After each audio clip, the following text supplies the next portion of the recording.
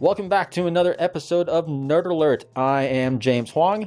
I'm Dave Rome. And I'm Kaylee Fritz. Well, it is now, I guess we're in the second week of May here, and, well, we're still in mostly lockdown mode here in Colorado and in Sydney. So, I mean, unfortunately, it's going to be another Nerd Alert without our resident pro mechanic, Zach Edwards of the Boulder Gruppetto. Sad. But things are it is very sad, but things are starting to ease up a little bit here in Boulder. And I think they are in Australia as well. So hopefully we'll be able to add him in sometime soon.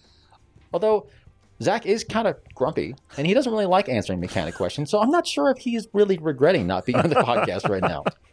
No, he actually mentioned it to me the other day. He's like, hey, are we going to do one this week? And I was like, we probably shouldn't quite yet, because we have to, be in their same place. And I guess we could just give him a mic.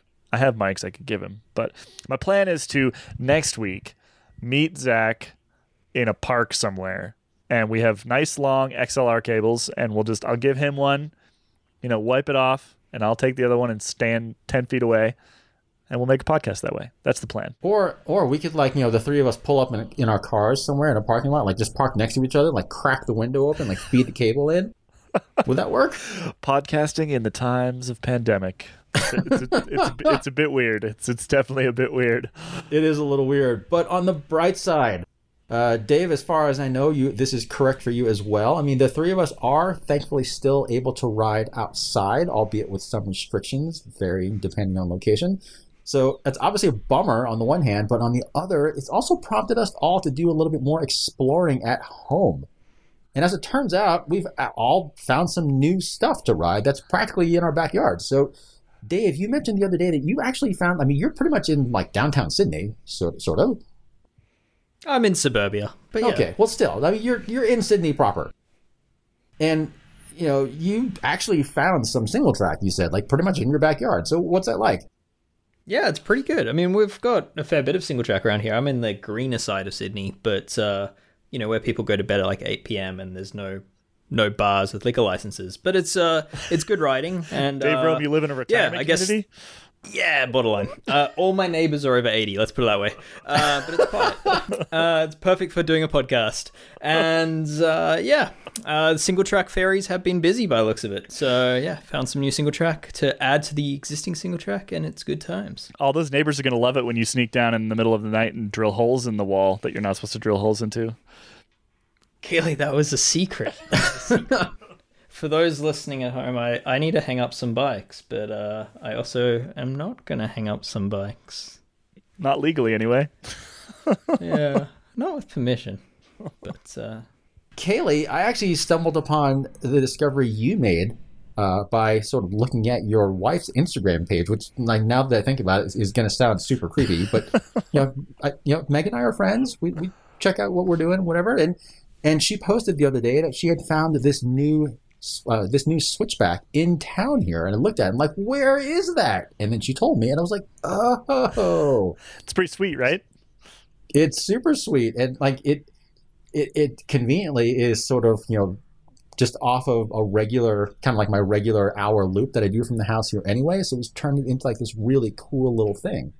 We don't want to get too far into the weeds here. This is a tech podcast after all. I think maybe we should talk about some news, because actually a whole bunch of pretty exciting new stuff just dropped in the last few days. And I guess maybe the most important of which may be the new Specialized Diverge gravel bike. And this is kind of a big deal. I mean, the Diverge, I think it might actually be, if not the, close to Specialized, biggest selling drop bar family. And it's a super popular bike, and there are a lot of changes on this thing. And they went with a pretty drastic change in geometry. They kind of borrowed a page from the Mountain Bike Playbook. They obviously increased the tire clearance. There is still this Future Shock up front, a little micro suspension, although now it's Future Shock 2.0, kind of borrowed from the Roubaix. And it does, I've been riding it a little bit over the last couple of days, and it's pretty good. Can we have a discussion about the flat bar bike? This is really what I'm interested in. We're going to dive right into that. Huh? We have to. We'll talk about the geometry. We'll talk about the Future Shock. We'll talk about all the other things. We have to talk about the flat bar, because this is an important moment in the history of bicycles. Because what Specialized has done here is they have released. It's a golden era, isn't it? It's the golden era of flat bar gravel bikes. It's a hybrid. Well, it's a hybrid from like the late 90s. Yeah. Here's the thing. What Specialized has done is release the Diverge, an aluminum version. So not the super fancy carbon one, the aluminum version with a flat bar. Same future shock. It's a longer frame. The tire clearance is still sort of in that gravel realm. It has the future shock. It has a rigid fork. It has a flat bar. It is, by any definition, a hybrid bike or a hardtail mountain bike, a rigid mountain bike, actually. So this is important because Specialized, one of the world's largest bike brands, has decided to bring this bike to the world and call it a flat bar gravel bike. How do you two feel about this, James? What comes to mind when you see this thing? You know, I have such mixed opinions on this thing because, I mean, yes, Specialized they brought out this flat bar gravel bike, but you know, they're not the first company to do this, of course. I mean, really tiny brands have been doing this for quite a while, and you know, people have been doing this themselves for quite a while. Like, you know, Rodeo Labs, for example, we've brought up that company in quite a bit. I mean, they're based here in Denver, Colorado, and you know, they show pictures of their trail donkey, for example, with flat bars all the time, and people do ride their gravel bikes like that for when they want to get kind of particularly rowdy. But I guess it's sort of like, you know, we always talk about kind of blurring the space between a gravel bike and a mountain bike, and this just muddies the waters even more. For example, Taylor Phinney's Allied, so he's like an Allied sponsored athlete or rider. He's not an athlete anymore. Rider. He's still an athlete. Anyway, Taylor Phinney rides an Allied, and he put a flat bar on it. It's super cool. The bike is super, super cool. He was down riding it in Arizona over the winter. Rad bike. I for a long time have said that I would love to put a flat bar on my Trek Checkpoint just to see how it goes, just to see whether I liked it. You know, leave the same 40 millimeter tires on there, leave the same gearing, leave everything else the same. Just throw a flat bar on, see if I like it. Because to be perfectly honest, I like cross country bikes. I like hardtails. I like, you know, light full suspension bikes. I don't see any real problem with this, except for the naming, right? I think calling it a gravel bike kind of freaks people out, but at the end of the day, I think the bike looks awesome. We just put a poll on our Instagram, and it said, do you prefer the drop bar Diverge or the flat bar Diverge?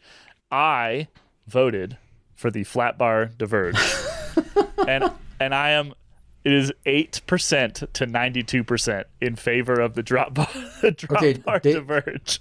Dave, I feel like you need to bring us back to reality here, because I feel like I'm getting flashbacks of field test in Sedona when we were talking about the Marin Gestalt and the geometry on that thing, and Kaylee was talking about how it was all awesome and whatever. And Dave, you and I are both kind of like, no, Kaylee, you're wrong. Dave, what do you think? Yeah, well, first thought is somehow, I mean, gravel is really taking all the things that we once found really dorky and lame in cycling and making them cool. So, like, handlebar bags and strapping a whole bunch of accessories to your bike and fanny packs, running tires that aren't quite mountain bike tires but are, like, too knobby for the road.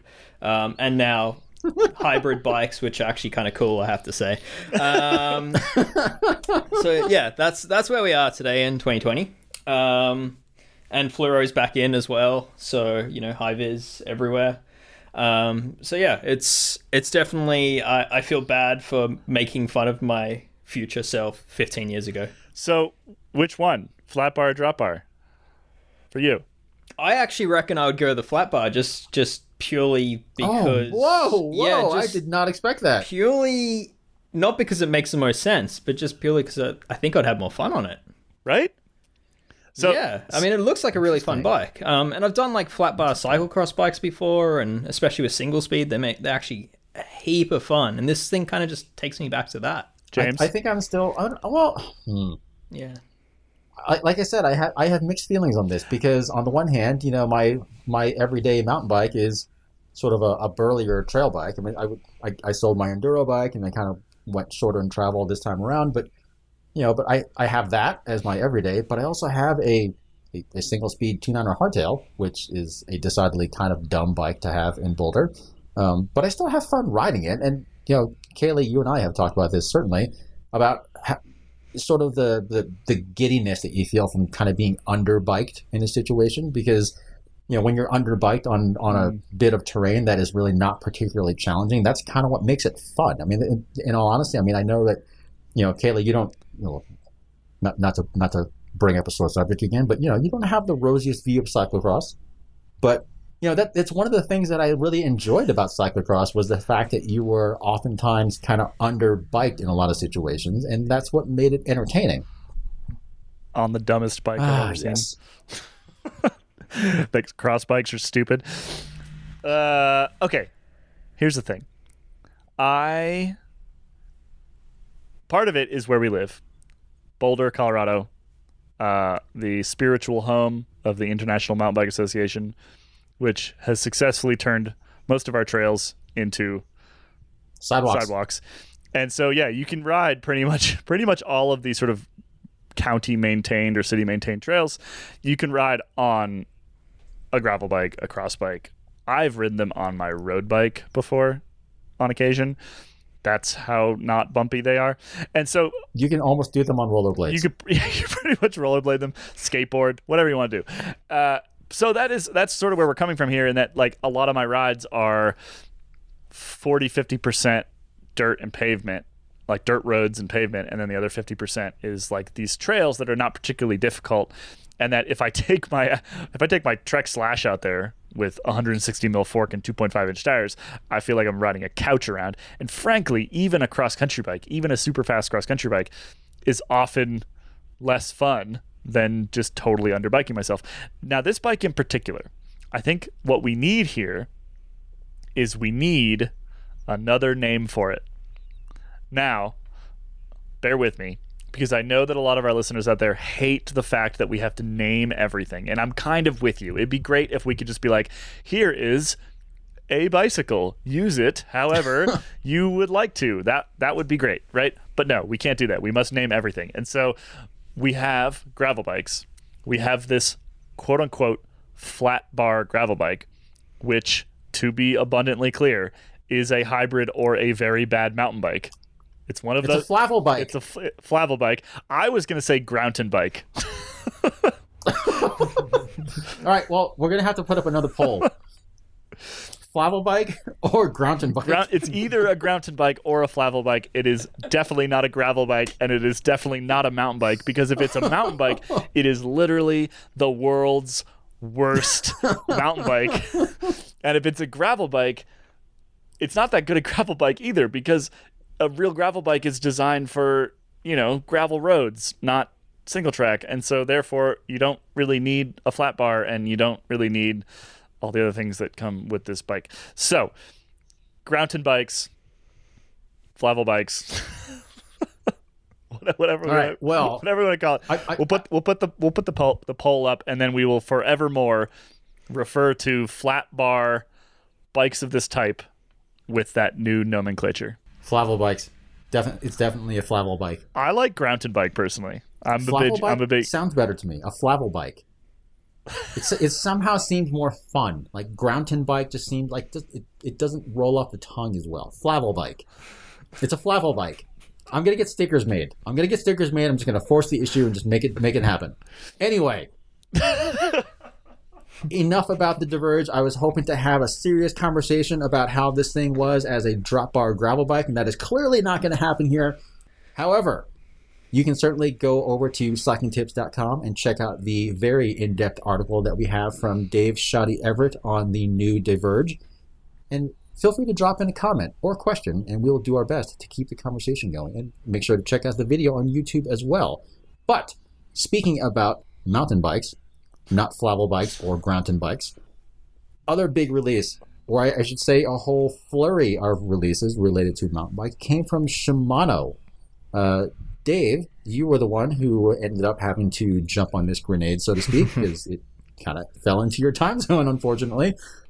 What do we have here from Shimano? Well, I guess at this point, what don't we have from Shimano that came out over the last few days? There's a lot. So yeah, the big story is Dior, which is sort of like the entry level into Shimano's proper mountain bike group. So it's sort of the level where parts stop being truly recreational and start being actually considered worthy of true off-road riding. And they have completely overhauled this group. Dior it felt like it was a bit dated previously. SRAM, their main competitor, has had 12 speed at a similar price point for well over a year now. And I believe Dior was still sitting at 10 speed. So yeah, you weren't seeing it too often on many new bikes. A lot of brands had shifted to SRAM product. But yeah, this new Dior, there's 3 versions of it. Shimano's doing 12, 11, and 10 speed versions. And what's really cool is each respective speed is fully cross-compatible with the other respective speeds in Shimano's lineup. So this new Dior actually offers service parts and even upgrade options for those currently running Shimano 10 speed or 11 speed. Awesome. I mean, it's certainly a big deal because, I mean, Shimano has been, as Dave, as you noted in your article, Shimano has been kind of late to the game a little bit with trying to kind of go head-to-head with SRAM. I mean, sort of historically, SRAM has been kind of the innovator, and then Shimano has, even though this isn't really how it goes, I don't think, but Shimano seems to have kind of taken the ideas and kind of digested them and kind of gave it their own Shimano philosophy, so to speak, and then they come out with their version of it a couple years later. And I have to think that we are going to see an awful lot of Dior now on bikes that maybe currently come with, NX or GX or something like that from SRAM. Yeah. I mean, I've ridden, I'm sure James and Kayla, you're in the same boat. I've ridden plenty of the new Shimano 12 speed and XTR, XT, even SLX, and it is fantastic. Even down to the SLX level, it shifts so wonderfully. In my opinion, it's their best group in a long, long time. And just the way it shifts under power. I memean, they redesigned the way the cassette and chain engage with each other, and the shift ramps, and partly because of the demands for the e-bike world. But it is really impressive how it shifts under a lot of load, and it's quite hard to fault. Agreed. There was a comment underneath your story, Dave, that I wholeheartedly agree with, which is mountain bikes are super expensive these days. The top end keeps getting higher and higher and higher, right? And it feels like you have to spend a ton of money to get a good one. But I'm not sure that's totally true, because I feel like, particularly now that we've got this Dior group, I'm trying to think of a better time to be building a budget-oriented mountain bike, right? Stuff is so good at now all the way down to this kind of level. And that definitely was not the case not too long ago. So, if you're building a budget hardtail or a budget trail bike and Dior is what's in your budget, you're going to end up with a really freaking good bike. And that's pretty awesome. That's somewhat unique, I think, over the last 10 or 15 years. Yeah, life is pretty good for those people right now. So anyway, kudos to Shimano, kudos to SRAM too, making really good stuff at prices that sort of regular people can actually afford, which is awesome. I love to see it, and I know we've said it a bunch of times on this podcast and other podcasts and elsewhere at Cycling Tips, but we're pretty dedicated to testing and reviewing and using this like stuff at this level, right? We did a whole bunch in the gravel bike field test. We had we had bikes down to $1,000. We're going to continue to do that because I love this stuff. I mean, when I'm building my own mountain bike, I still don't want to spend the money on an XTR group, right? That stuff's so expensive, and you rip a derailleur off and it's hundreds of dollars. Why would I do that? An XT or even a Dior, like that stuff, it's now so good. So really, kudos to the whole bike industry for I think for the first time in a little while, settling in and paying attention to these groups as much as anything else. 105 is the same way. Yeah, and it's not just Shimano and SRAM. Like, I just literally installed a group from Microshift, which is incredibly cheap and a very cool story, and 10-speed group with an 11 to 48 tooth cassette. So yeah, I mean, that's something I've just got to actually ride now and spend some time on it. But it is something we're reviewing, and it's a $300 group. It's amazing to see. And I know that a bunch of people are waiting for my long-term review of Shimano Tiagra, and I swear that is still coming. I promise you. Sure, James. But that stuff's really Yeah, good Tiagra's too. amazing. Hey, you know what? I've been busy, Dave. I've got things to do. It's got bread to bake, all kinds of stuff. Yeah, I was just gonna say a lot of pretzel buns. Math to teach. We did social studies today. You know, my kids learning about like economics now, like producers and consumers, and Complicated. Supply and demand. You know, the curriculum for 6-year-olds is pretty rigorous these days. That's full on. Returning to bicycles. Bicycles. I'm just going to throw this last little bit in here. Even the Shimano Sora group that I rode at the gravel bike field test was on the Giant. That was fine. It was great. Pretty good. If you didn't look down and you didn't count the number of clicks, right? Because it was, I think it was, is it 9 or 10 speed? I think it's 9 speed. I think it was a 9. So if you didn't count the number of shifts and you just felt the engagement, felt the shifts, you would really struggle to feel any significant difference between that and definitely up to 105, possibly even Ultegra. It's amazing stuff and so cheap. The golden age of inexpensive bike componentry. We're in the golden age of everything right now.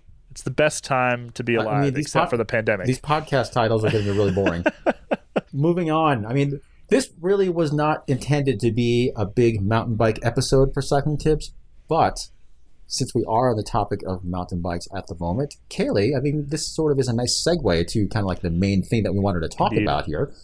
Not too long ago, you were on a trail ride with your lovely Trek Slash, and you had a bit of an incident, shall we say. What happened here? Well, basically, yeah, I was on a trail that will remain unnamed, and it's quite rowdy. And I don't know, I just there's like this section with a bunch of rocks in it, and I was gonna boost up and over and try to land on the other side, and I did.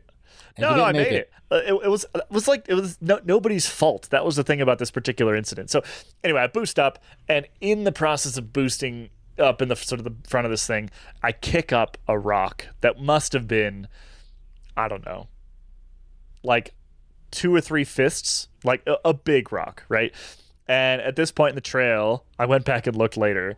I'm going about like 36, 37 kilometers an hour, like hauling, right? It's sort of this double track kind of thing. And so I kick up this rock and it smacks into my down tube at 36, 37K an hour. And makes that very characteristic, horrible carbon fiber makes a splintering terrible noise through the rubber protector on the down tube. And I get to the bottom of the trail and I'm like, I think I just broke my bike. I should say this is like, I think I had the bike for like a month or something like that. I was like, I'm pretty sure I just broke my bike. And I look down and I like sort of peel back the little rubber bit, which has come unglued because it got hit so hard and flexed so much. And I'm like, yep, that's a big crack right in my down tube. And so it just stayed that way for a little while. And I rode it cracked for like, I don't know, 2 or 3 months or something. And then I actually mentioned it on this podcast, and someone at Trek Warranty was like, hey, do you want to get a crash replacement on that? I was like, I probably should at some point not ride the broken crack frame anymore. So yeah, got a new bike, have been riding it since then. And then it occurred to me, carbon fiber can be repaired. And so did a little bit of research. I had done some research for a previous story on carbon fiber repair. And right, and then you went to the hardware store and bought a bunch of JB Weldon fiberglass, and then it's all done now, right? I just bought 26 rolls of duct tape, and it's really it's quite wide now, my down tube, but and gray, but I can draw on it and stuff. It's really great. No. So I called up Ruckus and I sent them a picture, and I was like, hey guys, can you fix this? And they were like, totally. And they're like, actually, we see this all the time. This is like the most common kind of break on a mountain bike. And so I sent the frame into them to get fixed. And I thought that this would be a perfect little case study in in fixing carbon fiber. And I thought that I would give them a ring. I asked them to take some photos of the whole process. So we're actually going to have a story up on the site not too far from when this podcast goes up about kind of the process. And I just got them on the phone and chatted through what they do to repair a carbon fiber frame, because I think that a lot of people aren't totally aware of how repairable these things are. They really, you can fix almost anything. At the end of this conversation, I do ask them what they won't fix, and there are a couple things, but almost anything on a bike frame they can fix. Not just them, but like lots of different carbon repair companies can fix this stuff. So if you crash in a crit and you break your top tube in half, if you are on a mountain bike and you smack your down tube, if you do something dumb and your bike tips over and your chainstay or your seat stay breaks, you can get that fixed and you can get it repainted. And yeah, it's a couple $100, but it's still way cheaper than a new frame. All right, well, let's take a listen to this conversation that you had with the guys from Ruckus, and then we'll have a little chat about it. So let's give that a listen.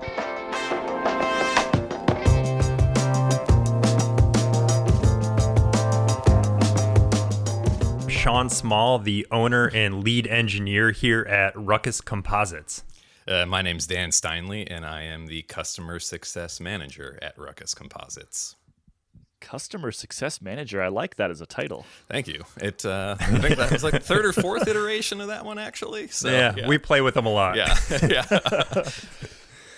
Anyway, we wanted to get you guys on the podcast this week because, well, I ran into a problem that I think a lot of our listeners have probably run into at some point or another throughout their cycling life, which is that I broke a carbon fiber frame. So let's just start at the beginning. So I got in touch with you guys. I said, hey, I have this cracked frame. You said, well, yes, that's what we do. And please send it over. And so I did.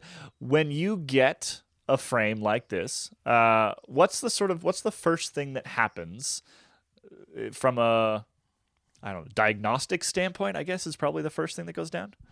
Yeah, well, now, the first thing that goes down now, actually, is we let the box hang out for 24 to 48 hours before we go and touch it. But yeah, totally. That's the new step of the whole process. But no, normally it goes through like a check-in, because a lot of stuff gets sent in to us from out of state.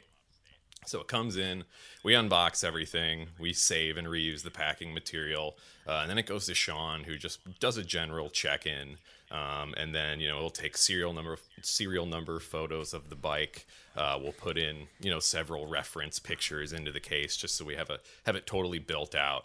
And then once that's all done, Sean goes to ultrasound usually. So I'll let you explain a little bit more about that process. Yeah, we basically track everything as one major case. So from the customer description, and we always do kind of a light visual inspection as well, just to kind of confirm the customer story. We've gotten a lot of wacky customer stories over the years, and sometimes, you never know what's up. But you mean like just riding along type stories? I was just riding along and this stuck a hole through the side of my down tube or something. Yeah. We get Dan. How do you feel about that? Right. I was just gonna say, this is why I'm the customer success manager, is because I am our customer. I was just riding along and broke my bike, and I didn't even know it for 3 weeks or something like that. So yeah, it happens all the time, and you really feel like such an idiot when it does happen and you don't even know it too. So yeah, it happens. Yeah, it's very real. Yeah, so what I usually do is I'll pop it into our stands and kind of visually check it all over, kind of confirm the customer's case, see if there's anything else going on. A lot of times there's a lot of other damages. If someone falls on a seat stay, usually there's more than one damage spot. It could be down by the dropout and up by the brake mount. So we know what to look for with basically every case scenario. But I usually go then into just our ultrasound inspection. And that's where I think our kind of uniqueness and kind of dedication to the sciences and engineering, and just kind of why we're different. We go in and scan it with our ultrasound machine. And there I can determine how thick that area is, and I can actually map out the damage extent. Like on your down tube, we've seen that same damage on, almost every mountain bike in the last 2 years. Yeah, it's pretty common. We probably have about 4 or 5 in the shop at a time for the same damage. So we know what we're looking for, and those damages generally radiate pretty big. As you said, you know, when you put someone basically going real fast downhill, they have a lot of momentum. And, you know, some people they've hit everything you can imagine: logs, rocks, signs, bumpers, you name it. So the damage goes pretty far. So at that point, yeah, I just scan it, map it out, trace it out for my repair tech, and usually put how much carbon we need to put in it and any general notes for him. So you scan it, and then are you literally like taking a pen and drawing on the frame, like, hey, Yeah. we can see the crack goes up to this point? I mean, because I'm assuming, so my bike, for example, just to sort of, because this is our use case, right? Or our case study, you know, it was clearly cracked, very obviously, could see it with my eyes, but it wasn't like super soft or anything, and I didn't really know, and that's part of the reason why I just kept riding it. I was like, I'll be fine, it probably won't break, and if that part breaks, I probably won't die. Probably. Probably. So, but how far did that crack go, for example? Do you remember on my particular bike? Yeah, it's pretty common on those. Those actually are way more damaged than they ever appear. You know, it's like the down tube in that area is thick, you know, up to 3 millimeters. So, you know, it takes a lot of damage before it really is like structurally damaged, but it radiates really far. I think yours went about 3 inches in all directions. Wow. Yeah, it's pretty big. And you couldn't see that. It looked like the size of a quarter, maybe. Yeah, definitely. Yeah, but it's kind of like the idea of, with the ultrasound, I basically map out kind of the boundary edge of like where good carbon starts, essentially. And we use that information to kind of like taper our repair out to make sure we're bringing it far enough out into the good parts of the bike. Gotcha. So what happens after you've determined how big the issue is, basically? At that point, it's just basically you kind of get a little aggressive with it. We take it into we have some specially designed wet sanding booths, and basically we just grind it all out. But we do that as a wet process because there's no dust. You know, it kind of keeps the shop real clean.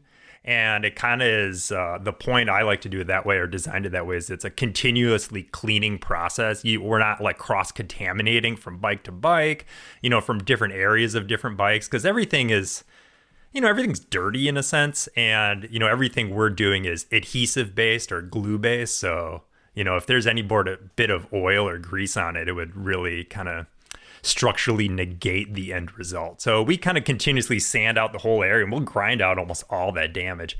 Everything's kind of specific how far we go, but, you know, sometimes we go all the way till it's all gone. Are you literally like taking a sort of fancy Dremel and just removing that entire section of frame? Describe what this looks like for me. It's basically, even though we're on a podcast, it's not really the best medium. Air tool, right? Air tool? Yeah, we use a bunch of, it kind of looked like a power die grinder, where it's a big 3-inch sanding disc, though they're pretty aggressive in what they do. Some are different grits, and we just kind of go straight into it and kind of hog it out. Kind of, I don't know, we probably have every air tool ever at this point. You know, we've been in business 12 years, and we have every weird carbon fiber tool you could ever imagine. Gotcha. So what happens? We've basically made a big hole, right? We made a big hole with fancy tools, and what's after that? Yeah, kind of at that point, you know, part of making that big hole is really building out, you know, it's basically all carbon repairs, whether they're done on cars, airplanes, or bikes, you basically got to taper out the repair. So part of that machining process, we kind of blend out that taper. And there's a ton of American Society of Testing of Materials, or ASME, or some of the military aerospace stuff. They have carbon repair guidelines on how far that taper ratio goes, and cure profiles. You know, it's a pretty standardized practice. Outside of the bike world, it's a very normal job. And a taper ratio out there in listener land is basically the slope as you come down and into the actual damaged area. So envision like a slope that's the specific, you know, knowledge required of our repair tech. He knows the specific slopes to taper that sanding process, and that's what a taper ratio is. So if there was 3 inches of damage on the down tube of my bike, how far out is that taper going? Like how big is the total space that you're tapering? Oh, that would be probably another we probably might even double it to another 3 inches. And that's kind of roughly off the top of my head. And we kind of do that for a multitude of purposes. One, it really makes a really strong repair because we never want to see the same bike twice. It's kind of our motto. And really just helps with blending for paint and primer as well. And make, it just kind of gives that long, elongated carbon layer so we can blend the paint. Yeah, and kind of part of that is building out our specific technique with ultrasound is, let's say we were repairing a top tube, and top tubes, whether it's a metal bike or a carbon bike, they're incredibly thin in the center. So if we were doing a repair closer to the seat tube and put all this new material on, let's say we put on 2 millimeters, we created a huge stress riser right in the middle of the weakest part of the bike. And then, we fixed one spot, but we just kind of created another problem in theory. So we try to also prevent that. Gotcha. So after we've got a nice taper out, whatever, almost double the 3 inches that was needed to be removed from the bottom of my down tube, what's the next step? At that point, we kind of go through this kind of company secret of stabilization because we really have created a giant hole and now there's nothing to push against. So we have our one trade secret is how we stabilize that process. And actually it's a structural stabilization. But once it's stabilized, we then just, we have a carbon fabric plotter. So we design all of our carbon layups in like an AutoCAD tool, run them through the plotter. It cuts out all the exact fiber angles, all the different layup schedules. And we basically stack them all on and throw them in a vacuum bag and throw them through an oven cure cycle. How are you figuring out fiber orientation and things like that? Are you trying to match the original frame, and can you kind of see that when you're making the hole, basically? Yeah, we definitely can. It's kind of when you're removing it, you can really take a look at it. You just shine a flashlight on it, you see which direction all the fibers go. The only thing we don't ever know is what the carbon grade is, like if it's a standard modulus or an intermediate modulus. So we do have to use our own best practices, and we've done a lot of our own internal testing. Like we have the ability to create all of our own tubing in-house and our own destructive testing. So we do our own repair testing kind of. Every now and then we'll make a tube, repair a tube, destroy it, make a tube, repair it, destroy it. And we always make sure our repairs are 10% stronger. And bikes, at this point, I've been working engineering side of bikes for 12 years or more. There's really only so many ways to lay carbon on a bike. There's kind of a convergence of solutions, I would say, in a lot of the bike world right now. And there's not that many unique ways to really do it differently anymore. Gotcha. Is it important that you do match that up? I mean, so I'm thinking, I've seen some carbon repair jobs that were maybe less elegant than some of the stuff that I've seen from major repair companies like yourselves. More like I went out and bought some carbon fiber and wrapped it around this tube and then cured it and crossed my fingers. Right? Like, is that actually going to be sort of a problem from a safety perspective, or is that just really ugly? Yes. Both.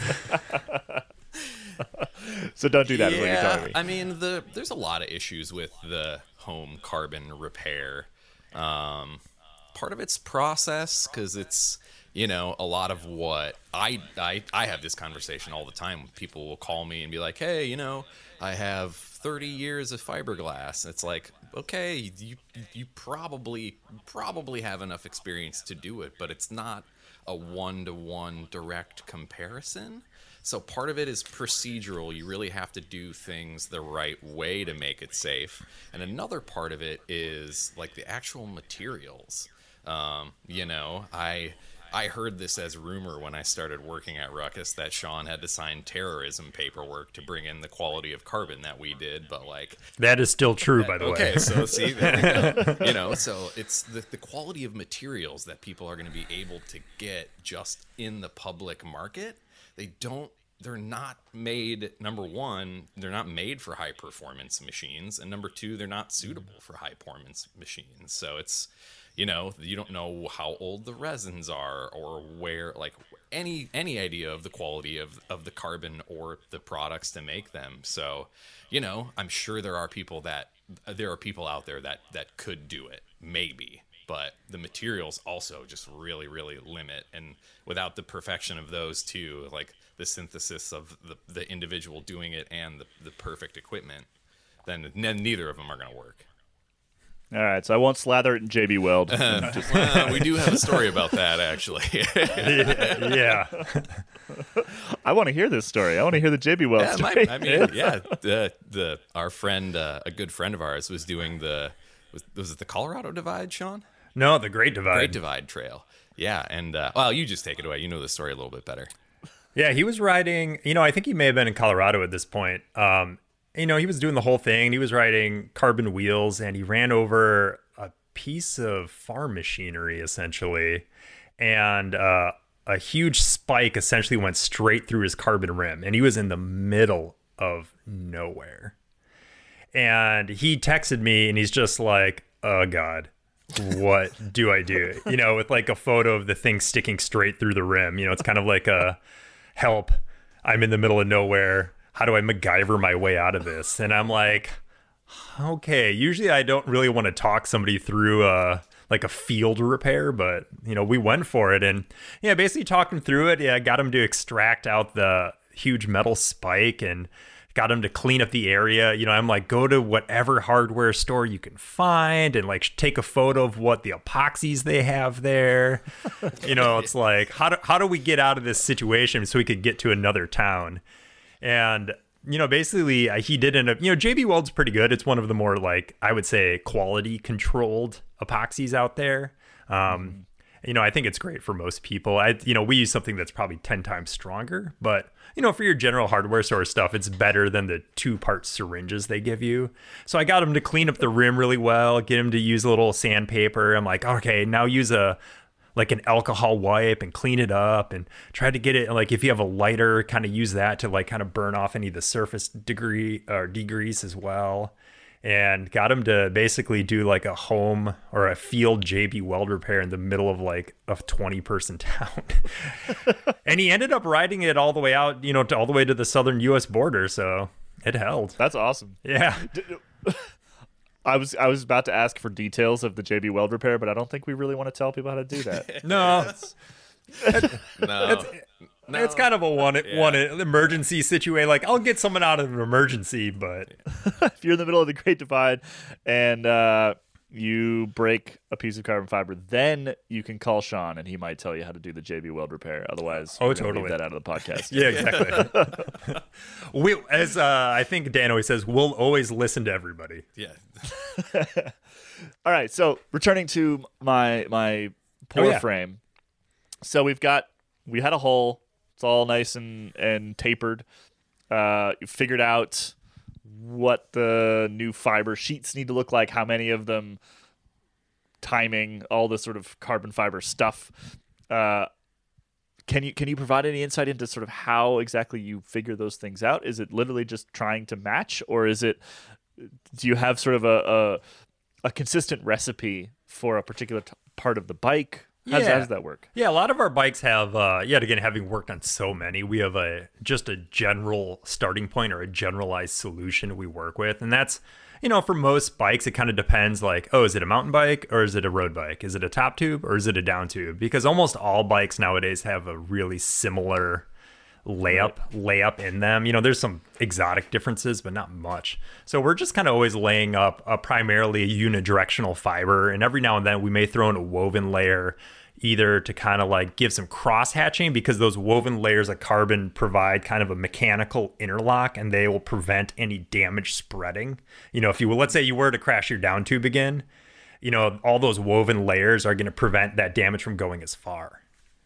Gotcha. Which is kind of a cool addition. And we can blend in some other exotics every now and then if we need to. Exotics being Kevlars or basalt, I guess, or flax. We generally don't, but every now and then we see bikes sort of with them in it. So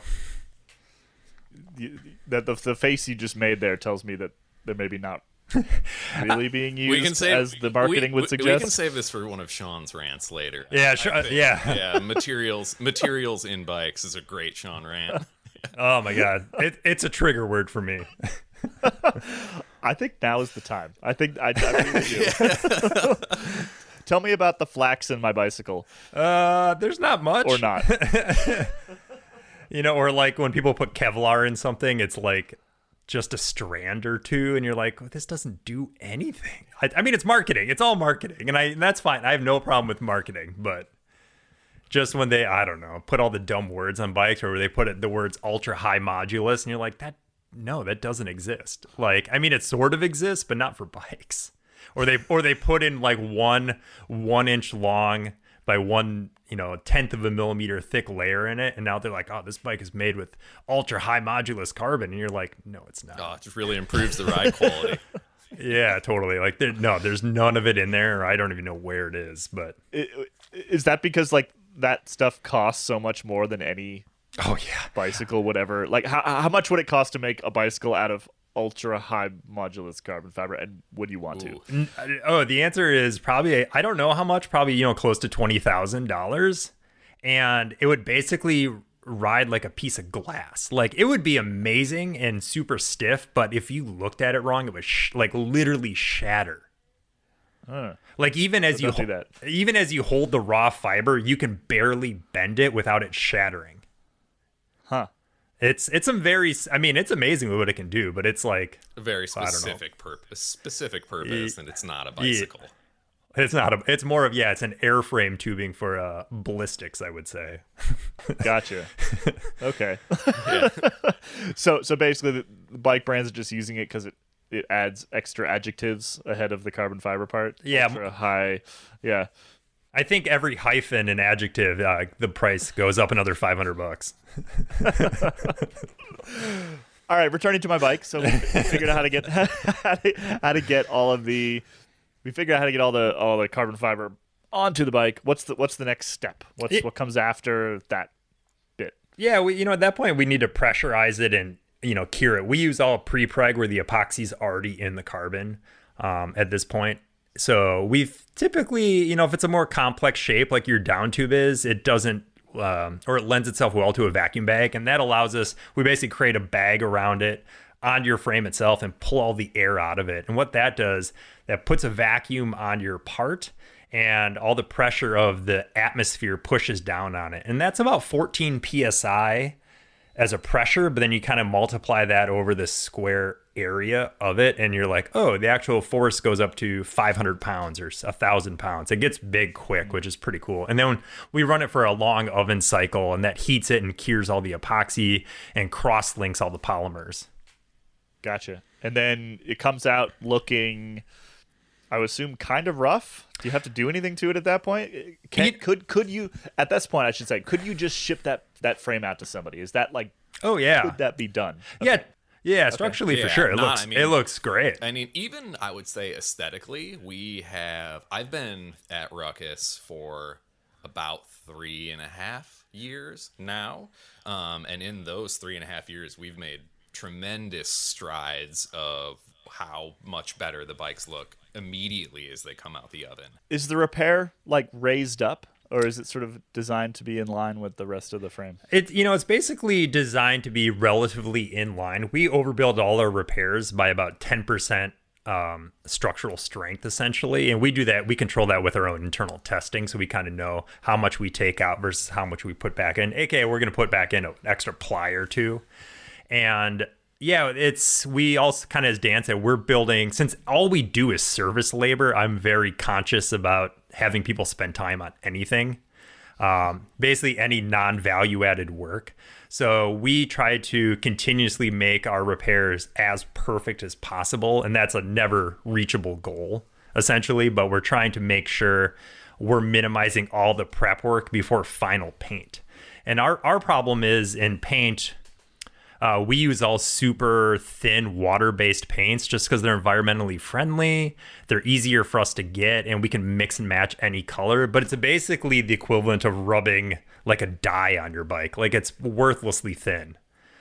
So we got to make our repairs as flawless as possible before we go to that step. Most traditional bikes use a relatively thick paint system. They're spraying on a millimeter of primer sometimes, and then they can wet sand it. But since ours is water-based, we can't touch it. We have to spray perfect on top of all that work. And then, our clear coat is a solvent-based system, but, there's not a lot to work with. And yet again, since all we're doing is repair and trying to make it cost effective, it can't take time, essentially. So we try to make everything be minimal on the amount of time, but maximum quality.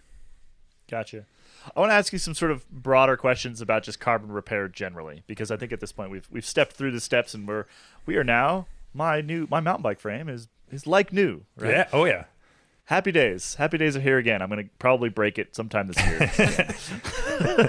But that's my fault, not the bike's fault. So some sort of broader questions about carbon repair generally. I think some of our audience, but probably not all of it, is going to be aware that, carbon can be repaired. And in fact, it's actually a lot easier to repair than most metal bikes, even though most of us, I think of metal bikes as sort of like the forever bike. Speak to me like I'm a kindergartner.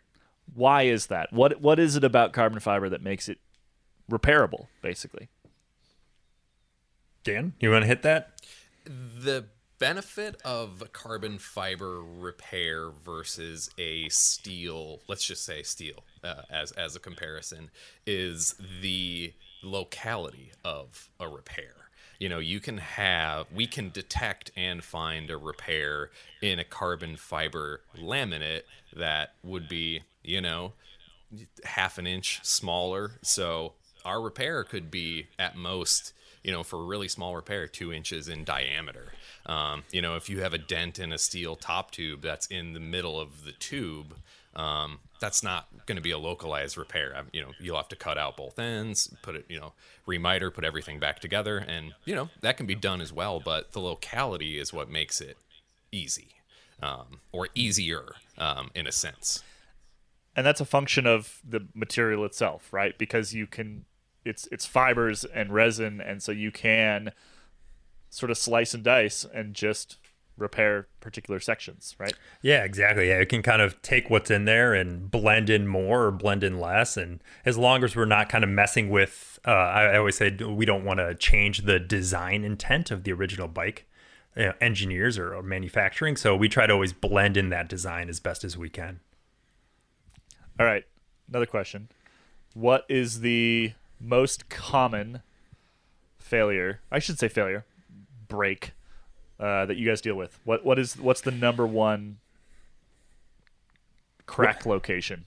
Seat stays. Seat stays. It's seat Yeah. It's seat stays. It's not top tubes.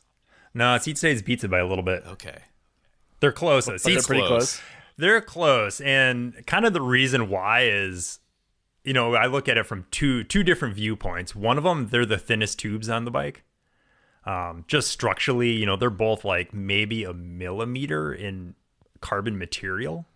And then the other way I kind of look at it is when somebody crashes, they're the most exposed tubes as well. Like chainstays and down tubes are kind of protected by the rider's feet or the crank arms or the pedals.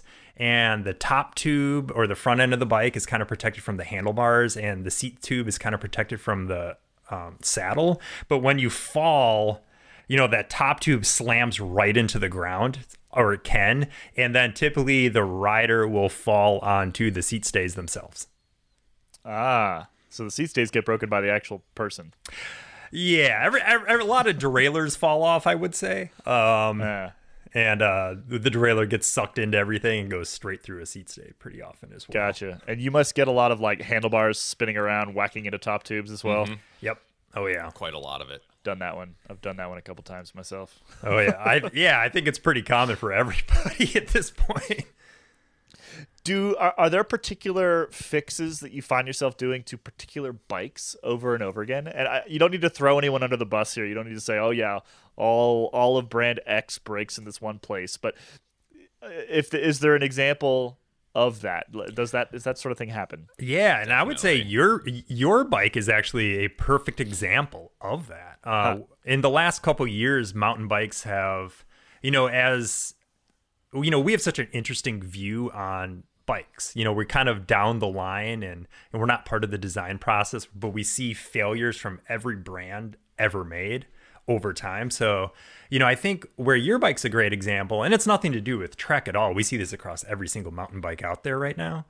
And, since people have gone to one by kind of front chainring systems and they're running a small front chainring, for one, that exposes your down tube more, where traditionally you may have had a double, you may have had a bigger chainring on there, and that actually protects your down tube more. But now with a small 30 tooth or 32 chainring, your down tube's now more exposed than it's ever been. And then just the way people are trying to adapt mountain bike GI or full suspension designs and all the linkages designs, they've kind of been scooping that down tube further forward and making more room in the main triangle, whether that's for bike packing bags or water bottles or bigger shocks or who knows what. That further puts the down tube in harm's way essentially, and they're just down tubes on mountain bikes are exposed, like they're just completely exposed, and we see them slammed into rocks, slammed into logs. It's kind of the same idea. We used to run bash guards on mountain bikes because that's how I climb over this log. I dig my big chain ring into it and crawl over it. But now with a one by setup, it doesn't. People are still riding like they have a double on, but they're not. Right, with a 30-tooth front ring, that's not really going to protect very much. I mean, should mountain bike brands, should they be putting better protection on down tubes, in your opinion? Yeah, I think so. Everybody kind of puts on a rubber pad, and that rubber pad is relatively, it's going to protect against like rock chips, but I mean, at some point on some ride, you're going to go straight into a rock or straight into a log or straight into something. And a little rubber pad it really isn't going to do the trick. And we've experimented with having different like crushable materials or crush core materials. And that's, I don't know, it's kind of an interesting product to design around, but it's hard to adapt that to, the 300 different mountain bike designs out there, like for a small company like us to really do that. And the other big thing we're seeing a lot damage wise on that same single chain ring scenario is, everybody wants to run a bigger tire on their bike. Let's call it their gravel bike. They want to run a bigger tire. There's a dropped chainstay, and now they're running the biggest chain ring they can. And boy, chains are just chewing up inner chainstays. Huh. That's surprising. Like chain suck or just I guess it doesn't even have to suck very far if the chainstay's dropped. Yeah, exactly. Yeah, it's so close. And people drop a chain for whatever reason, and it just goes straight into these chainstays. And there's not that much room in there anymore. If you're running, let's say, a 34 or a 36 tooth, or right, even 40 on some of these gravel bikes, and now you maybe have 2 millimeters of clearance, and it's just kind of ride that down some gnarly road, and your chain goes straight through those chainstays. Is there anything you guys can't fix? And I mean that sort of generally like carbon repair as an industry. Is there something on a bike that is just too small, too complicated, stuff that you just won't touch? I think it's a little bit of stuff that, I mean, I guess the answer is like we can mostly fix everything. There are a lot of things we choose not to repair because we don't deem it as viable monetarily or safety-wise. We can essentially make and repair almost anything. That said, the things we don't touch are forks. We only ultrasound scan forks. Cost of a new fork versus our repair isn't very good, and fork repair, we just don't see it as a good or safe idea. So we don't do those. We don't repair wheels for a variety of reasons. Balance is usually thrown off when you do a wheel repair, as you only build up one area. The resin matching between systems is going to be absolutely impossible. So if you have a rim brake, it's very likely going to introduce brake pulsing because of a temperature differential. And another reason we don't do rims, this is more clincher, if it's near the brake track, maintaining the flatness of that area is also next to impossible. So there's going to be likely pulsing there as well. So for a variety of those reasons, we don't touch wheels. We do disc wheels or disc rims?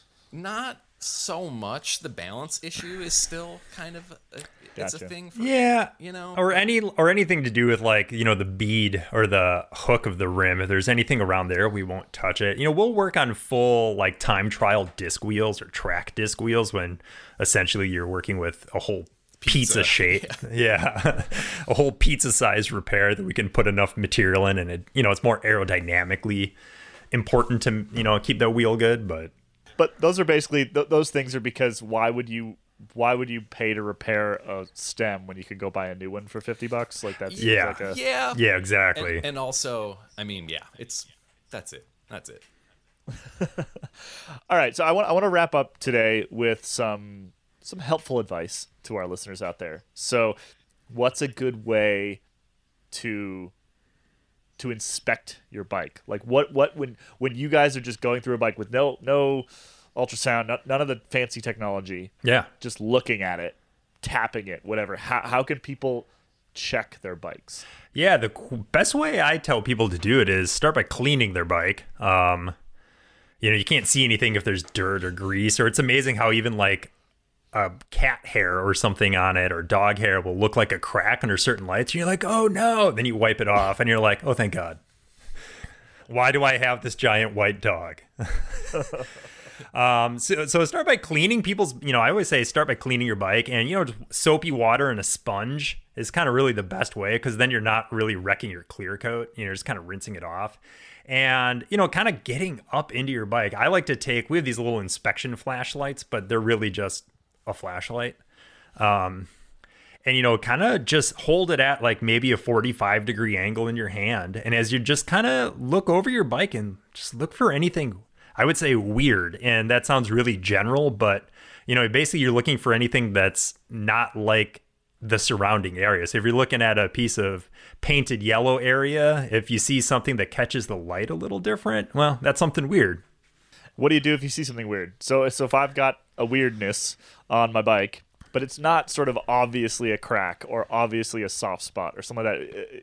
You know, I've heard of people recommending like tapping it with a quarter or something like that, like listening for something different. What else can people do to, I mean, you know, because it's a pain in the butt to take all the stuff off your bike, ship you guys a frame. Oh, you know, yeah. it costs money, all these things. So is there a way to sort of self-diagnose some basic carbon issues? The tap test is a good idea and can be very effective. That's a whole nother can of worms, that the tap test itself.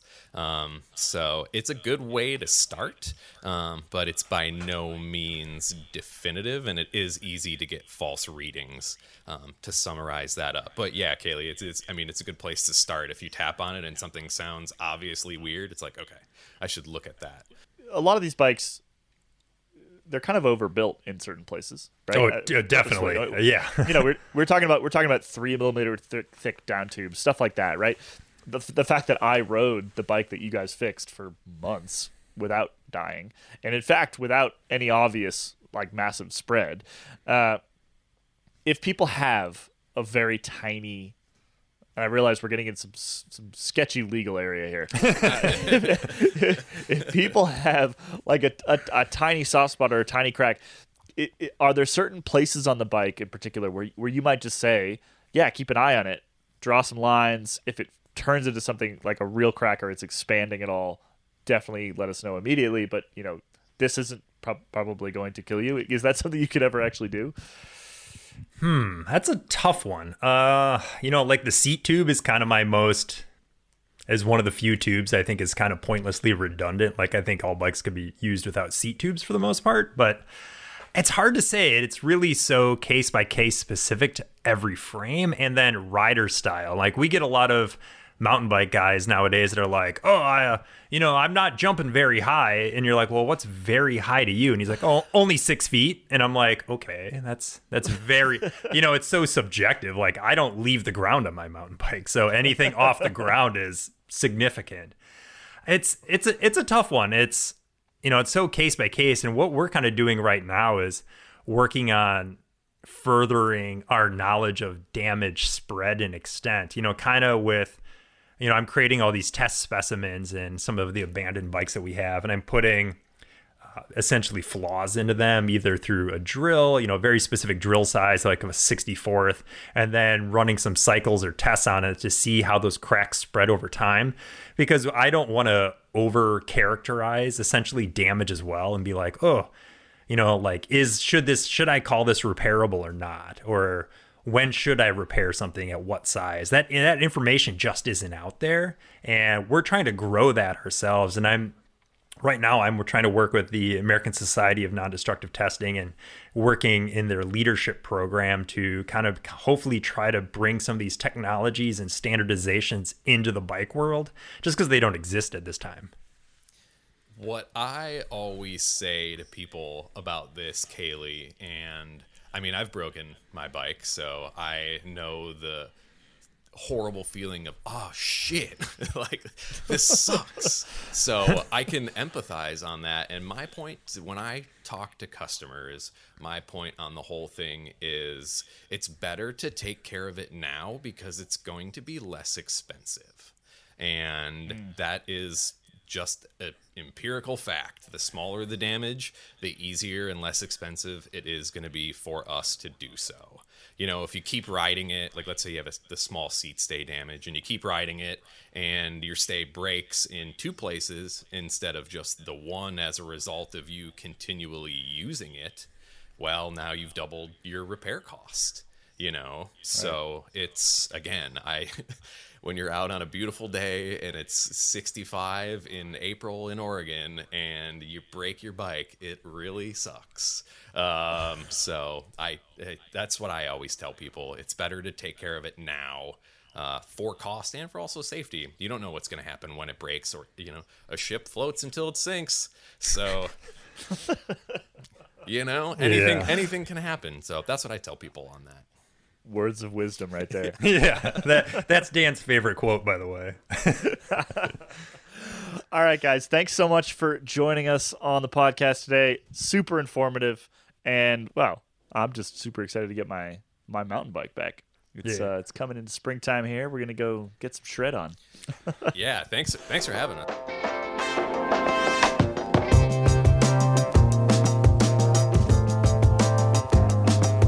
All right, so I guess lesson to be learned from the conversation that you had with Ruckus, and I guess the experience of getting your bike fixed by those guys in general. Carbon fiber, I mean, yes, it has this reputation of being, kind of fragile and disposable and whatnot, but it's not disposable. I mean, it can be repaired, and if you go by what the guys at Ruckus are saying, in a lot of ways, it's actually more repairable than a metal frame. I think in almost every way, it's more repairable than a metal frame. I mean, yeah, like you can take a tube out of a steel frame and put a new tube in, but you have to find somebody to do that for you. You probably want to get the whole thing repainted again. For I think a lot of the breaks that happen on bike frames, particularly on carbon bike frames, they're pretty small. They're, a lot of the cost associated with this comes in sort of the finishing and the repainting and things like that. Like if you don't care if there's a little patch of carbon fiber on your seat stay, then yeah, the repair can be relatively cheap. And you can get it done in all sorts of different places. Ruckus can do it. There's a dozen or more different composite fixing places out there. Now, I mean, according to Ruckus, and I would presume a lot of other good carbon composite repair facilities will make the same claim, but they're basically making the assertion that, or they're basically making the claim that this frame that has been repaired is not only as good as new, but could arguably be actually better than it was when it came out of the factory. Is that correct? Yeah, I mean, I think any of the sort of big carbon repair places are going to say the same thing, basically because they're better safe than sorry, right? They tend to add a little bit more material than maybe was used to begin with. Not a ton more, but a little bit extra. Because they don't want to create issues down the line with their repair, obviously. So those guys have basically said, listen, your bike is going to be just as good as new, if not stronger. They're going to stick the pad back on the bottom there. Try not to run it into any more rocks, but if you do, we'll fix it again. I mean, this is Colorado. The rocks are pretty hard to avoid. They're pretty hard to avoid, and they just jump out at you. That's what happened last time. Yeah, the trail gnomes just pick them up and throw them I at know, you. it's terrible. Yeah. I mean, Dave, would you have any qualms about riding a repaired carbon frame? I mean, I know that in these companies and by all accounts, I mean, it does seem like a properly repaired carbon frame is essentially as good as new, if not potentially better. But there is still because there's all this mystique and just kind of uncertainty that people have about carbon fiber, about how it's made and sort of the structure of it and all that sort of thing, like all these layers that you can't see. I mean, do you think there is still going to be an issue in people's minds about riding a frame that is repaired? Or I mean, is that something that people just have to get over time? Yeah, I mean, it shouldn't be a factor. I mean, the frame, as Kaylee said, I mean, by the time the truly professional outlets that are doing this repair work, by the time they're done, the frame is as good, if not better than new, and the best guys are, they're doing ultrasound checks on these frames to make sure that their work is free of voids and that the rest of the frame is safe. And that's something that actually doesn't happen in the factory. So in theory, you've probably got more confidence after the repair's done than you did before the crash. Yeah, the ultrasound testing thing or the ultrasound scanning thing is a super important part of this, right? Because as you heard in that interview, the actual sort of visible damage on my bike was maybe the size of like a quarter or so. And again, this was like from a massive impact. But the actual damage I could see was about the size of a quarter. It wasn't soft. It wasn't any of the things that you sort of normally look for. But the damage underneath, which once they scanned it, was up to, I think you said 3 inches around or something like that. So probably like two or three times. Like 8 centimeters in any direction, basically. Yeah, basically. So like, instead of the size of a quarter, like almost the size of a fist, right, on my down tube. So if you don't do the ultrasound scanning, you can't tell how far those cracks go. And you can't tell if, for example, 2 rocks kicked up and there was a big one that I noticed and then there was a smaller one 6 inches up that that I wouldn't have noticed. Yeah. All that sort of stuff. So I agree that the ultrasound stuff is super important for this particular type of repair. Unfortunately, it's also not common or required. So it's, not everyone doing carbon repair is doing ultrasound testing, and that's not to say their work's not safe or that their work's not professional, but yeah, I mean, unfortunately there are some that offer this service, and then others sort of, I guess, will sand back the material and do a visual inspection, and whether that works or not, I mean, the people that do the ultrasound say their way's better. It's it's hard to say. Dave, aren't you going to use ultrasound to check out a bike sometime soon? Are we going to talk about that project? We give a little teaser. Little teaser. Yeah, we'll just say I've been shopping on Alibaba lately. Dave has been doing a little bargain hunting, and we are going to discover if Dave is under threat of imminent doom or if he is good to go. We're going to find out soon enough. But speaking of ultrasound, listening to this interview a couple days ago, it prompted me. It kind of got me thinking about. I think it's great that carbon frames can be repaired and that they can be repaired well. But it also got me thinking. Like this rock that you kicked up and hit your down tube. I mean, this is not an uncommon occurrence. And the guys at Ruckus were going through kind of the list of common frame failures that they see, and paper thin top tubes and really thin seat stays, that kind of thing. And again, it got me thinking. We're always, as consumers, we always want more for less. We want kind of more performance, less money, less weight, more strength, so on and so forth. But the harsh reality is there is give and take in all this stuff. So, as we kind of herald the advent of 700-gram carbon road frames and that kind of thing, the question went through my mind of, are these things too light? Like, are we pushing things too far? And the first person to come to mind to ask that question, I asked Raoul Lucier from Lucier Technic in Melbourne, Australia, who's not that far away from you, Dave.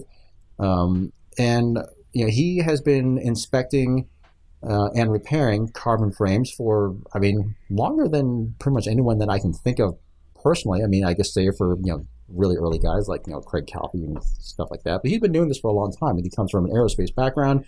has done a ton of ultrasound work. So I called him up to ask his thoughts on whether or not frames are too light, and his answer was pretty much what I expected. So let's take a listen to that.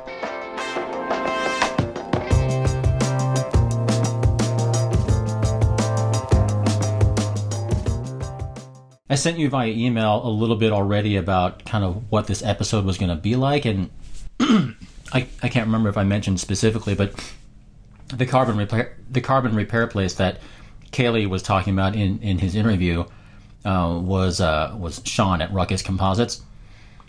And I remember when they had just barely started, and now they're seemingly a pretty good-sized operation. And Kelly went into a lot of pretty detailed ins and outs with all that. But, a lot of what they talked about was sort of more about the process of what's involved with repairing a carbon frame and how to evaluate damage. And, they kind of talked a little bit about kind of non-destructive testing and ultrasound and stuff like that. But I kind of want to back up a little bit and, just based on, it seems safe to say that you have probably inspected and or repaired more carbon, I guess road frames, certainly in particular, than a lot of other people in the world, I think. Probably Ruckus included, because you've been doing this for quite a long time now. But what I wanted to ask you is, you don't have to name names or, specific makes or models or whatnot, but what I'm wondering is, from your perspective, are bikes getting too light, or are we focusing too much on performance and not enough on whether or not these things will actually hold up in real world use? Yeah, and that's a great question. And I think the short answer is yes. That unfortunately, weight has been an overemphasized performance metric. So, if you have two identical looking bikes, the one that's lighter will be perceived to be the higher performance bike. Now, if you're a proper bike rider, you'll know that that's not true at all. There's far more factors involved to what make a bicycle ride nicely and handle well, and all these sorts of factors. So it's not just the weight of the bike which is important. So so there's been, in my opinion, a bit of a race to the bottom by the brands, marketing departments, primarily, to just go, well, come on, we're going to have it lighter. We need a lighter bike. So, and then, if you're racing, UCI, sort of sanctioned events, well, the bike has to be 6.8 kilo anyway. And so why would you build a 6 kilo bike and then add 800 grams of dead mass to it to bring it up to weight? Like, you'd be much better off having that mass as structural material to improve durability. So, this is something that I went through. It was a long time ago now. It was 2008 when I designed the Malvern Star Oppie carbon bikes here in Australia, and the discussions, came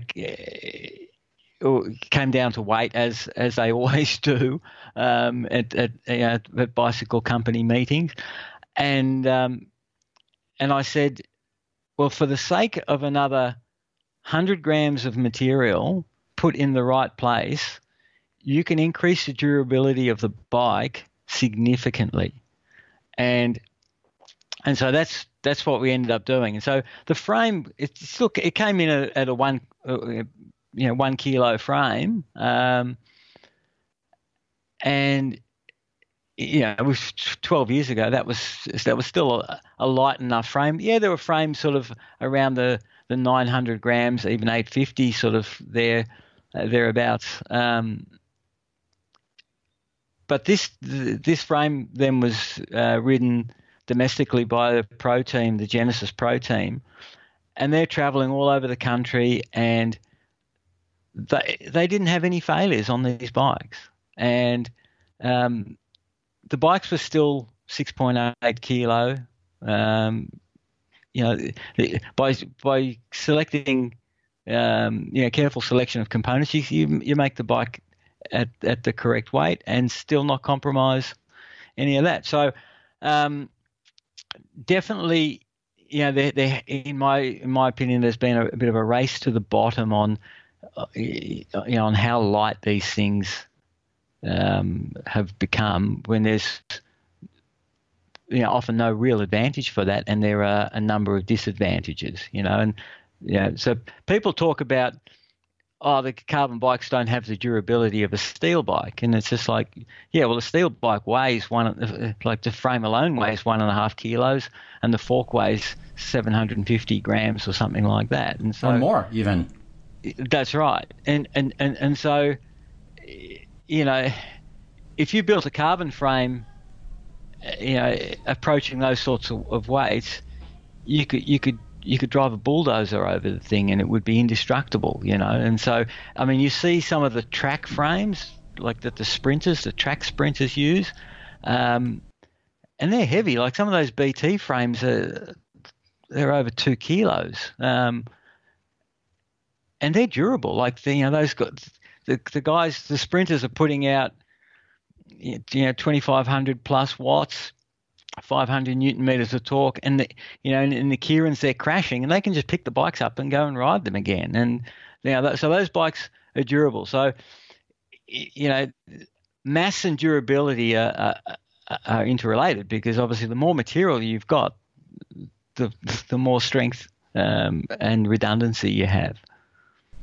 So with road frames now, top end road frames I'm talking about, a lot of these carbon road frames are coming in at 700 odd grams without paint, that sort of thing.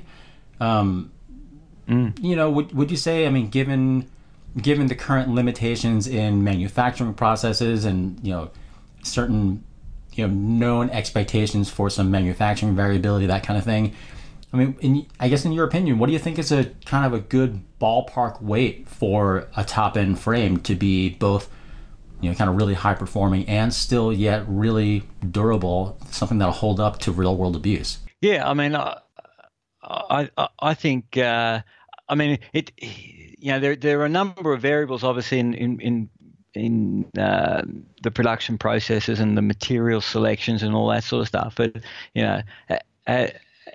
as I said before, if you put 100 grams of extra material into certain areas of the bike, you significantly improve the durability. So, 100 grams isn't much in the scheme of things. I mean, you could argue as a percentage, it's sort of almost 15% of a 600, 700 gram frame. So, but in the whole scheme of things, it's like, how many of us really are right on our optimum weight for performance anyway? It's like, we all could lose more than 100 grams, ourselves, to certainly compensate on that. So it just comes down to the metric on how bikes performance is perceived relative to the weight, and the actual performance is the bike and rider package. It's not just the bike on its own. The bike on its own can't do anything. You need a rider on the bike, and so it's the complete system. And then even that is debatable as well in terms of how much performance difference there is with a lighter bike. So it really is. A lot of marketing spin has been put on this just because it's a really easy metric. Any bike shop can have a set of scales and just go, well, this one's the light one, so this one's is the high performance bike. When that's, as I said, that's not necessarily correct. Got it. Well, fair enough, Raoul. I mean, it sounds like sounds like 100 grams well spent, I think. Yeah, well, that's right. And I mean, you look at, like, particularly in the mountain bike scene, and where, if anything, weight would make more of a difference, because you're changing direction far more frequently. You're changing elevation, like larger changes in elevation typically. But where the mass comes into effect from a physics point of view is acceleration. So, when you're constantly accelerating, decelerating, that's where mass has a bigger effect. If you look at a road time trial, for instance, it makes zero difference what the weight of the bike is.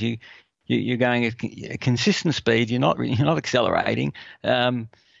You're going down a flat road. There's been research done showing that actually on a time trial bike, having heavier components is beneficial, because it reduces the decelerations and keeps your speed more constant and these sorts of things. But with mountain biking, so from a physics point of view, weight should be of higher importance, but the mountain bikers don't really talk about it that much, because they just want their bike to work and be reliable. And so, because they know they're going to have some crashes, and the bike just needs to work. And if you're in a remote trail, it's not much fun having to walk all those k's or miles back to the trailhead. So, in the mountain biking scene, the marketing hasn't taken over that sort of weight weanieism, but yet on the road it has. So it's just sort of, it's a strange sort of situation. And the brands in mountain biking that are perceived to have the higher durability and reliability, their frames are also heavier. It's just like, well, surprise, surprise. Who would have thought that? So, there's, if you just step back and look at things logically, and what's important and what isn't, the answers become very clear very quickly. Well, I always used to say that, light bikes can still always seem heavy when you have to carry them out. So, yeah, well, that's right. Yep. Well, cool. Raoul, thank you very much for your time, as always. Again, I feel like I tap your expertise very regularly, so I very much appreciate your time. And I dare say this is probably not going to be the last time I contact you, so I'm not going to wear out my welcome. Thanks again, Raoul. Yeah, no problem at all. Thank you.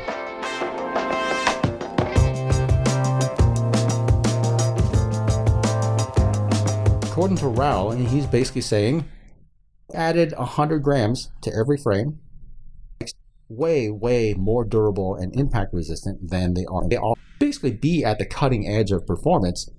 We never really talk about the idea these things aren't really as durable as maybe they could be or should be.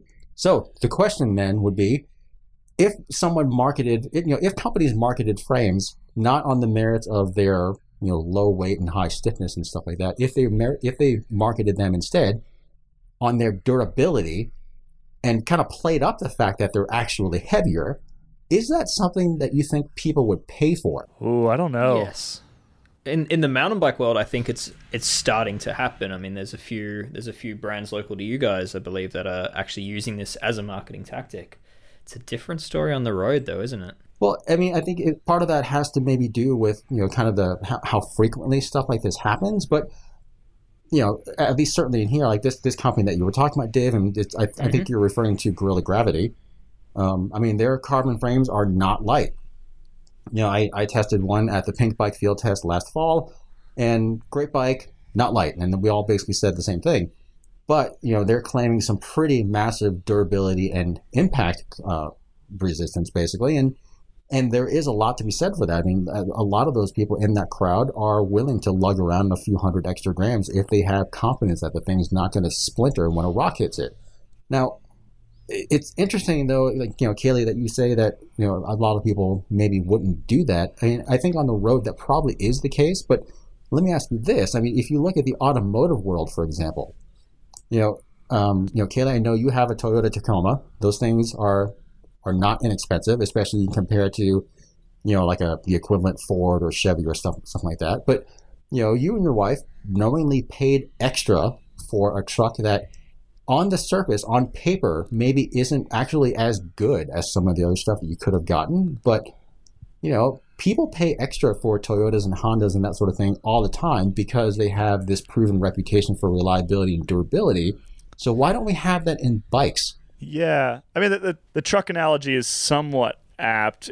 I think that's closer to it's closer to sort of maybe a mountain bike analogy. And plus the fact that I plan on keeping that truck for like 15, 20 years, which makes it slightly different from most bicycles. Yeah, I think you could make an argument to that effect on the mountain bike side. I still don't think it would work with most people. I think most people, frankly, are not discerning enough buyers to be able to parse whether that's actually important to them when they've been told for years and years and years and years that weight is part of the performance equation, and so they're going to get the light one every single time, right? And I should say that, like even brands that don't advertise that, I mean, my bike, the Trek, like the down tube on that thing is super thick, and they mentioned the Ruckus Composites guys mention this, like, at some point there's, unless you're just gonna apply like 50 extra layers, there's nothing you can do to prevent a down tube from cracking if you chuck a rock at it at nearly 40 kilometers an hour, right? Right. A big cantaloupe-sized thing of granite is a lot of weight and a lot of energy. Exactly. Yeah. And, again, this is even through the pad, like the rubber pad that's in the bottom of the down tube. So, yeah, I think that you could potentially, to a certain section of the market, you could use that as marketing. You could use durability as marketing. I think for the majority of buyers, frankly, that's not the top of the list, and I think you'd really struggle. I would actually say that there is a reasonable sized market already that are focused on this element, and they're the ones buying the high-end steel, titanium bikes. I mean, that's one of the key reasons to buy like a steel bike, is just the fact that you kind of don't have to worry about knocking it around. Like, it can take a bit of a knock, and if you do hit it hard enough that you dent it, at least then you have a dent that you can safely watch and make sure that it's not, it's not growing. Whereas carbon fiber is like this mysterious material to everyone that, like, they think if you drop it has to be replaced, which of course is not the case always. But it's I feel like there probably is a strong market out there that are obsessed with this element, and they're just completely overlooking carbon bikes in general. Well, here's the thing that I find kind of interesting, though, because, Kayla, you say that you're not sure that sort of thing would go over well in that market. Now, I would say that, bike media people, people who are involved in the tech side of things in particular, and we, kind of have the inside line on everything, like kind of like, what works, what doesn't work, kind of, what is as good as they're claiming it is, so on and so forth. Now, we've been kind of going through slowly over the last few months, sort of thing. We've been kind of featuring staff bikes in our Bikes of the Bunch features. And one thing I've noticed in those, and I've also noticed this just sort of in bike industry in general, is, and this may be part of the, I will say, as a member of tech bike media people, that, I will raise my hand up and take some ownership in the fact that I've, always talked up the performance of carbon fiber bikes. But when it comes to bikes that we own ourselves, most of them are metal. Kaylee, your road bike is a titanium custom mosaic. Dave, your bike that we featured not too long ago is a Cannondale CAD 12, welded aluminum. Ian's bike, mine is a hybrid. I have a custom 7 that's titanium and carbon fiber. Like Grounded bike, you mean? Not a hybrid. Oh, no. But the funny part here is we've all got carbon fiber mountain bikes, if I'm not mistaken. Exactly. And I actually have, I talk with Matt Phillips from Bicycling quite a bit. He and I have known each other for quite a while, and we were having this conversation not too long ago about how, on the one hand, mountain bikes, the geometry has been changing so quickly, the suspension's been changing so quickly. Like, there's almost no such thing as a quote unquote forever mountain bike if you are really riding mountain bikes a lot, just because you want to be, you want to have the good suspension, you want to have the good geometry and that sort of thing. And because everything is changing all the time, there is nothing, at least right now anyway, there's no such thing as the forever frame. It's just not out there unless you're getting a hardtail with geometry that you are just going to commit yourself to forever and ever. On the road, however, things are more stable and things haven't really changed very much. And that geometry has more or less been dialed for decades, essentially, at this point. So it's like, you're more comfortable buying something and spending a lot of money on it that you're going to hold on to for a really long time. And in that case, it seems like if you really want something to last a really long time, we're all going with metal bikes. Yeah, I think part of it too is that, when we the bikes that we test are not metal bikes. So there's carbon bikes that sort of like come through, the garage or in my case, a closet, that come through that we test and then they go away, and then a new one comes in, it goes away, and a new one comes in, it goes away. And like there's always a carbon bike around if I really want to go ride the 14-pound Wonder Machine and go as fast as I possibly can. And I had this other bike that's sort of a totally different use case. But yeah, I mean, it's definitely true that like there are more metal bikes than carbon bikes owned by bike industry people, I think. So I guess is the moral of the story, do as we say, not as we do? We're hypocrites. We're just hypocrites. I think the moral of the story is, buy whatever bike makes you happy, and if it's a carbon bike and you broke it, it's fixable. And hopefully Happy one days. day we all stop obsessing about the weight figure and we can have more durable bikes. I will agree to that. And actually, just to put a footnote on all this, Dave, you did do, I guess you and I both did a weight-focused podcast on this. On this subject not too long a couple ago. episodes ago. And the conclusion there was weight does not matter as much as we all think it does, or used to think it does. So, yeah, let's all just kind of make bikes heavier a little bit, and then we won't have to have them be broken and be fixed. That is the other reason to get carbon, though, is that aerodynamic thing. Kind of hard to get an aero tie bike. Well, no, you just have to get some Play-Doh and kind of like make your own truncated airfoil on the back. You can't do that, can you? That's what we should do. In my friend group Strava competition this week, I lost by 2 seconds over the course of 2 different segments that were each about 5 minutes long, and I am blaming my titanium. And now you're going to head out and do those same sections on your Venge. Full skin so suit, fast. skin suit, aero helmet, booties, All right, Kaylee. dish wheels. Well, make it happen.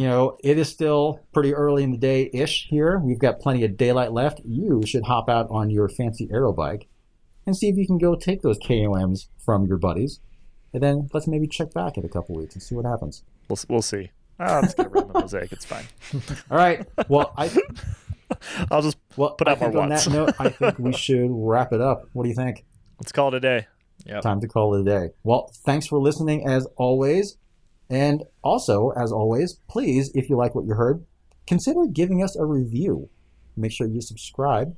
Tell your buddies about our podcast, because the more listeners, the better. And otherwise, we'll see you in a couple weeks. Bye, everybody. Ciao.